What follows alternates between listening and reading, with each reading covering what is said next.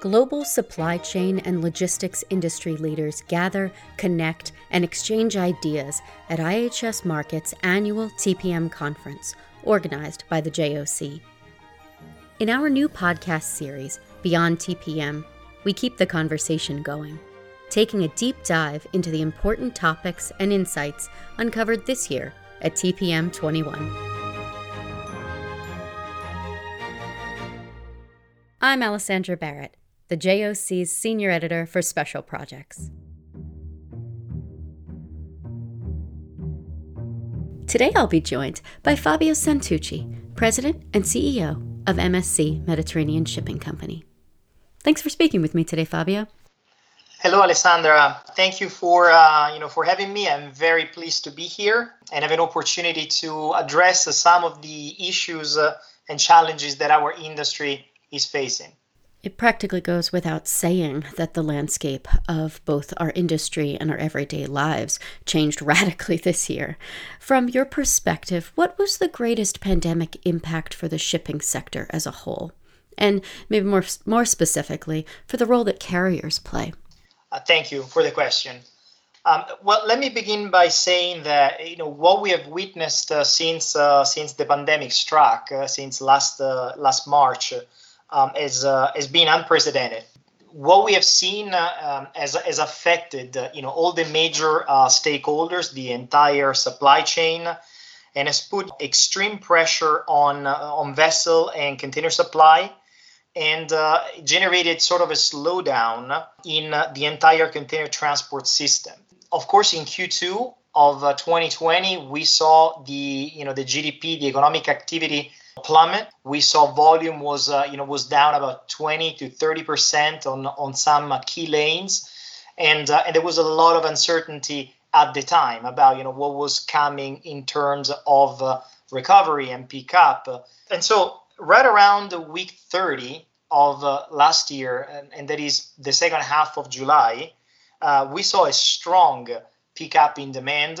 We saw the capacity was being utilized at very, very high levels. And on certain weeks, especially on the import side, we saw spikes of 50 to 100%, even beyond 100% on some weeks of cargo volume entering the United States, especially on the West Coast and in the LA Long Beach complex. Of course, this put a massive strain on the entire system. And this is a system that is designed to handle the occasional surge of cargo, maybe, some peaks and valleys to some extent, but not a sustained surge, over more than 30 weeks. This has been causing a lot of operational issues, has been causing a lot of imbalance because the imports really, they grew above and beyond what anyone was expecting or forecasting. And it created, some challenges. Because we ended up moving in the second half of 2020 the vast majority of cargo for the entire year. No one saw this coming. We were talking to shippers and customers and warehouses and distribution centers, in March and April, and no one at that time was envisioning, what was about to come, beyond July. Cargo has been moving and continues to move without reaching a grounding halt anywhere in the supply chain. So the ports, the railroads, the trucking community, warehouses, everyone has been handling and moving cargo. Probably not as quickly as everyone would like, but it's been moving nonetheless. And so this has put a lot of pressure on personnel, on the seafarers, especially on the dock workers that work the vessels, and everyone else in the supply chain. So I think the response has been very remarkable, and challenges are there, but things have been moving and working.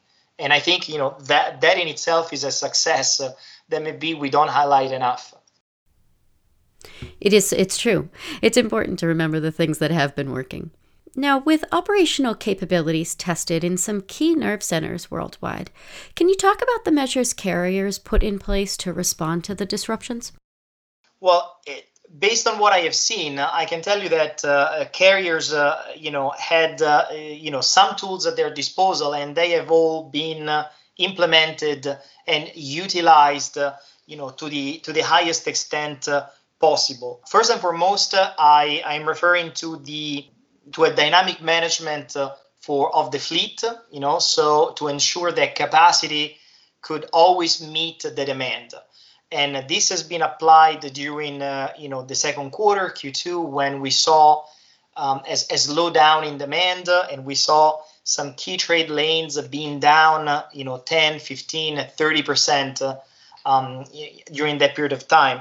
And even more so, that has been done, in summer and in Q3 and Q4, where, all available vessels, all available ships have been used, to either they've been used as sweepers to clear up, empty containers, or they've been injected in the regular rotations of the services.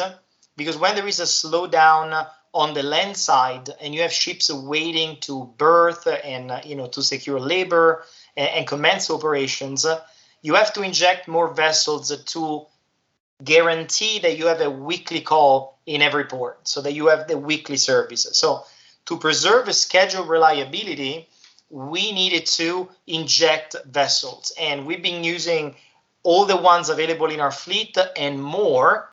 And as you know, the charter market is very heated. It's very difficult today to find a vessel, and they're very expensive. So this added a lot of costs, but nonetheless, ships were deployed. At the same time, the same strategy has been utilized on the land side with equipment. I can tell you that all the available containers and more have been, repaired, put into service, moved around in the most efficient way possible. And we know that some IEPs have done the same with chassis, their chassis fleet. If we look at the number of units in the different pools across the country, we can see that those numbers were the highest ever in 2020. But at the same time, where you have overutilization of these assets, you inevitably create a shortage again. So it's not that we didn't have enough containers or that there were not enough chassis available. It's just that the increased street dwell and the utilization has been, above and beyond the normal average. And so this caused inevitably some supply issues. Another key measure that many carriers, especially at MSC, I know we have done this, was to diversify the portfolio of available ports.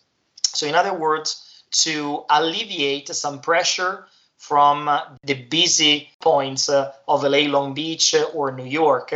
We've been rerouting some cargo, especially the discretionary IPI cargo destined for the Midwest, for Chicago, Detroit, through other gateways. And so we have added terminals to our offerings. We have done that in LA, Long Beach. We have done so in New York, but also we have been diverting more cargo to Oakland. We have been maximizing our available capacity in the Pacific Northwest. And at the same time, we kept all other ports busy. So we saw increases in all the remaining ports of the East Coast, in the Gulf, and we have diversified also inland with the railroads. So I think this has been done by us, but it's been done pretty much by all carriers at the same time. So the key was to find creative alternatives and do some problem solving along with our customers and our clients. So we processed a lot of change of destinations. We were proposing any available solution, that was on the table. I think offering options was the key, and that has taken most of our time and most of our efforts since last year. So what do you think's needed to keep this forward momentum going? Better operational efficiencies is key. This is something that we can definitely do and that we are doing. And to that extent, I believe that the vessel sharing agreements are also an integral part of this strategy. They have provided carriers with the ability to quickly adapt capacity to respond quickly to the market needs. And I believe personally that the ultimate offering to clients has improved, through this system. At the same time, this has a large focus for us on the ocean front and for the terminals, of course. But we have seen that the biggest issues, impacting supply chain in the United States over especially the last quarter of 2020, occurred outside the ports, outside the terminals. So we have seen the street dwell on equipment drastically increase once the container leaves the port facility. And this has caused some sort of what many people call a shortage, but in reality it's an overutilization of equipment, and this applies to chassis as well. I believe that the number of chassis available in the different pools, in the different locations, is probably the highest we've ever seen, but the utilization is so high and the street dwell is so high that inevitably creates the perception, the reality actually, of a shortage in itself. So constant and effective communication and cooperation with partners, with vendors, and with clients, I believe remains key. Understanding one another, setting, planning together, setting the right expectations, I believe goes a long way. And this is, one of the main things that we have to continue doing throughout 2021 as well. So taking this all into consideration, what do you see on the horizon for 2021? Are you optimistic about the return of a more predictable market environment? It is very difficult at this stage to predict when things will go back to normal, because this is inevitably tied to getting COVID under control. And I know that there are many different opinions out there, on how and when this can be achieved, including in the United States. But at the same time, I believe that all the issues we've been experiencing in supply chain are temporary issues. So this is not a new normal. This is not how things will work forever or in perpetuity. I believe that we will regain, a more stable environment where we can sort of predict and handle, the occasional spikes, but not the incredible surge, the sustained surge that we've been dealing with over, the last few months.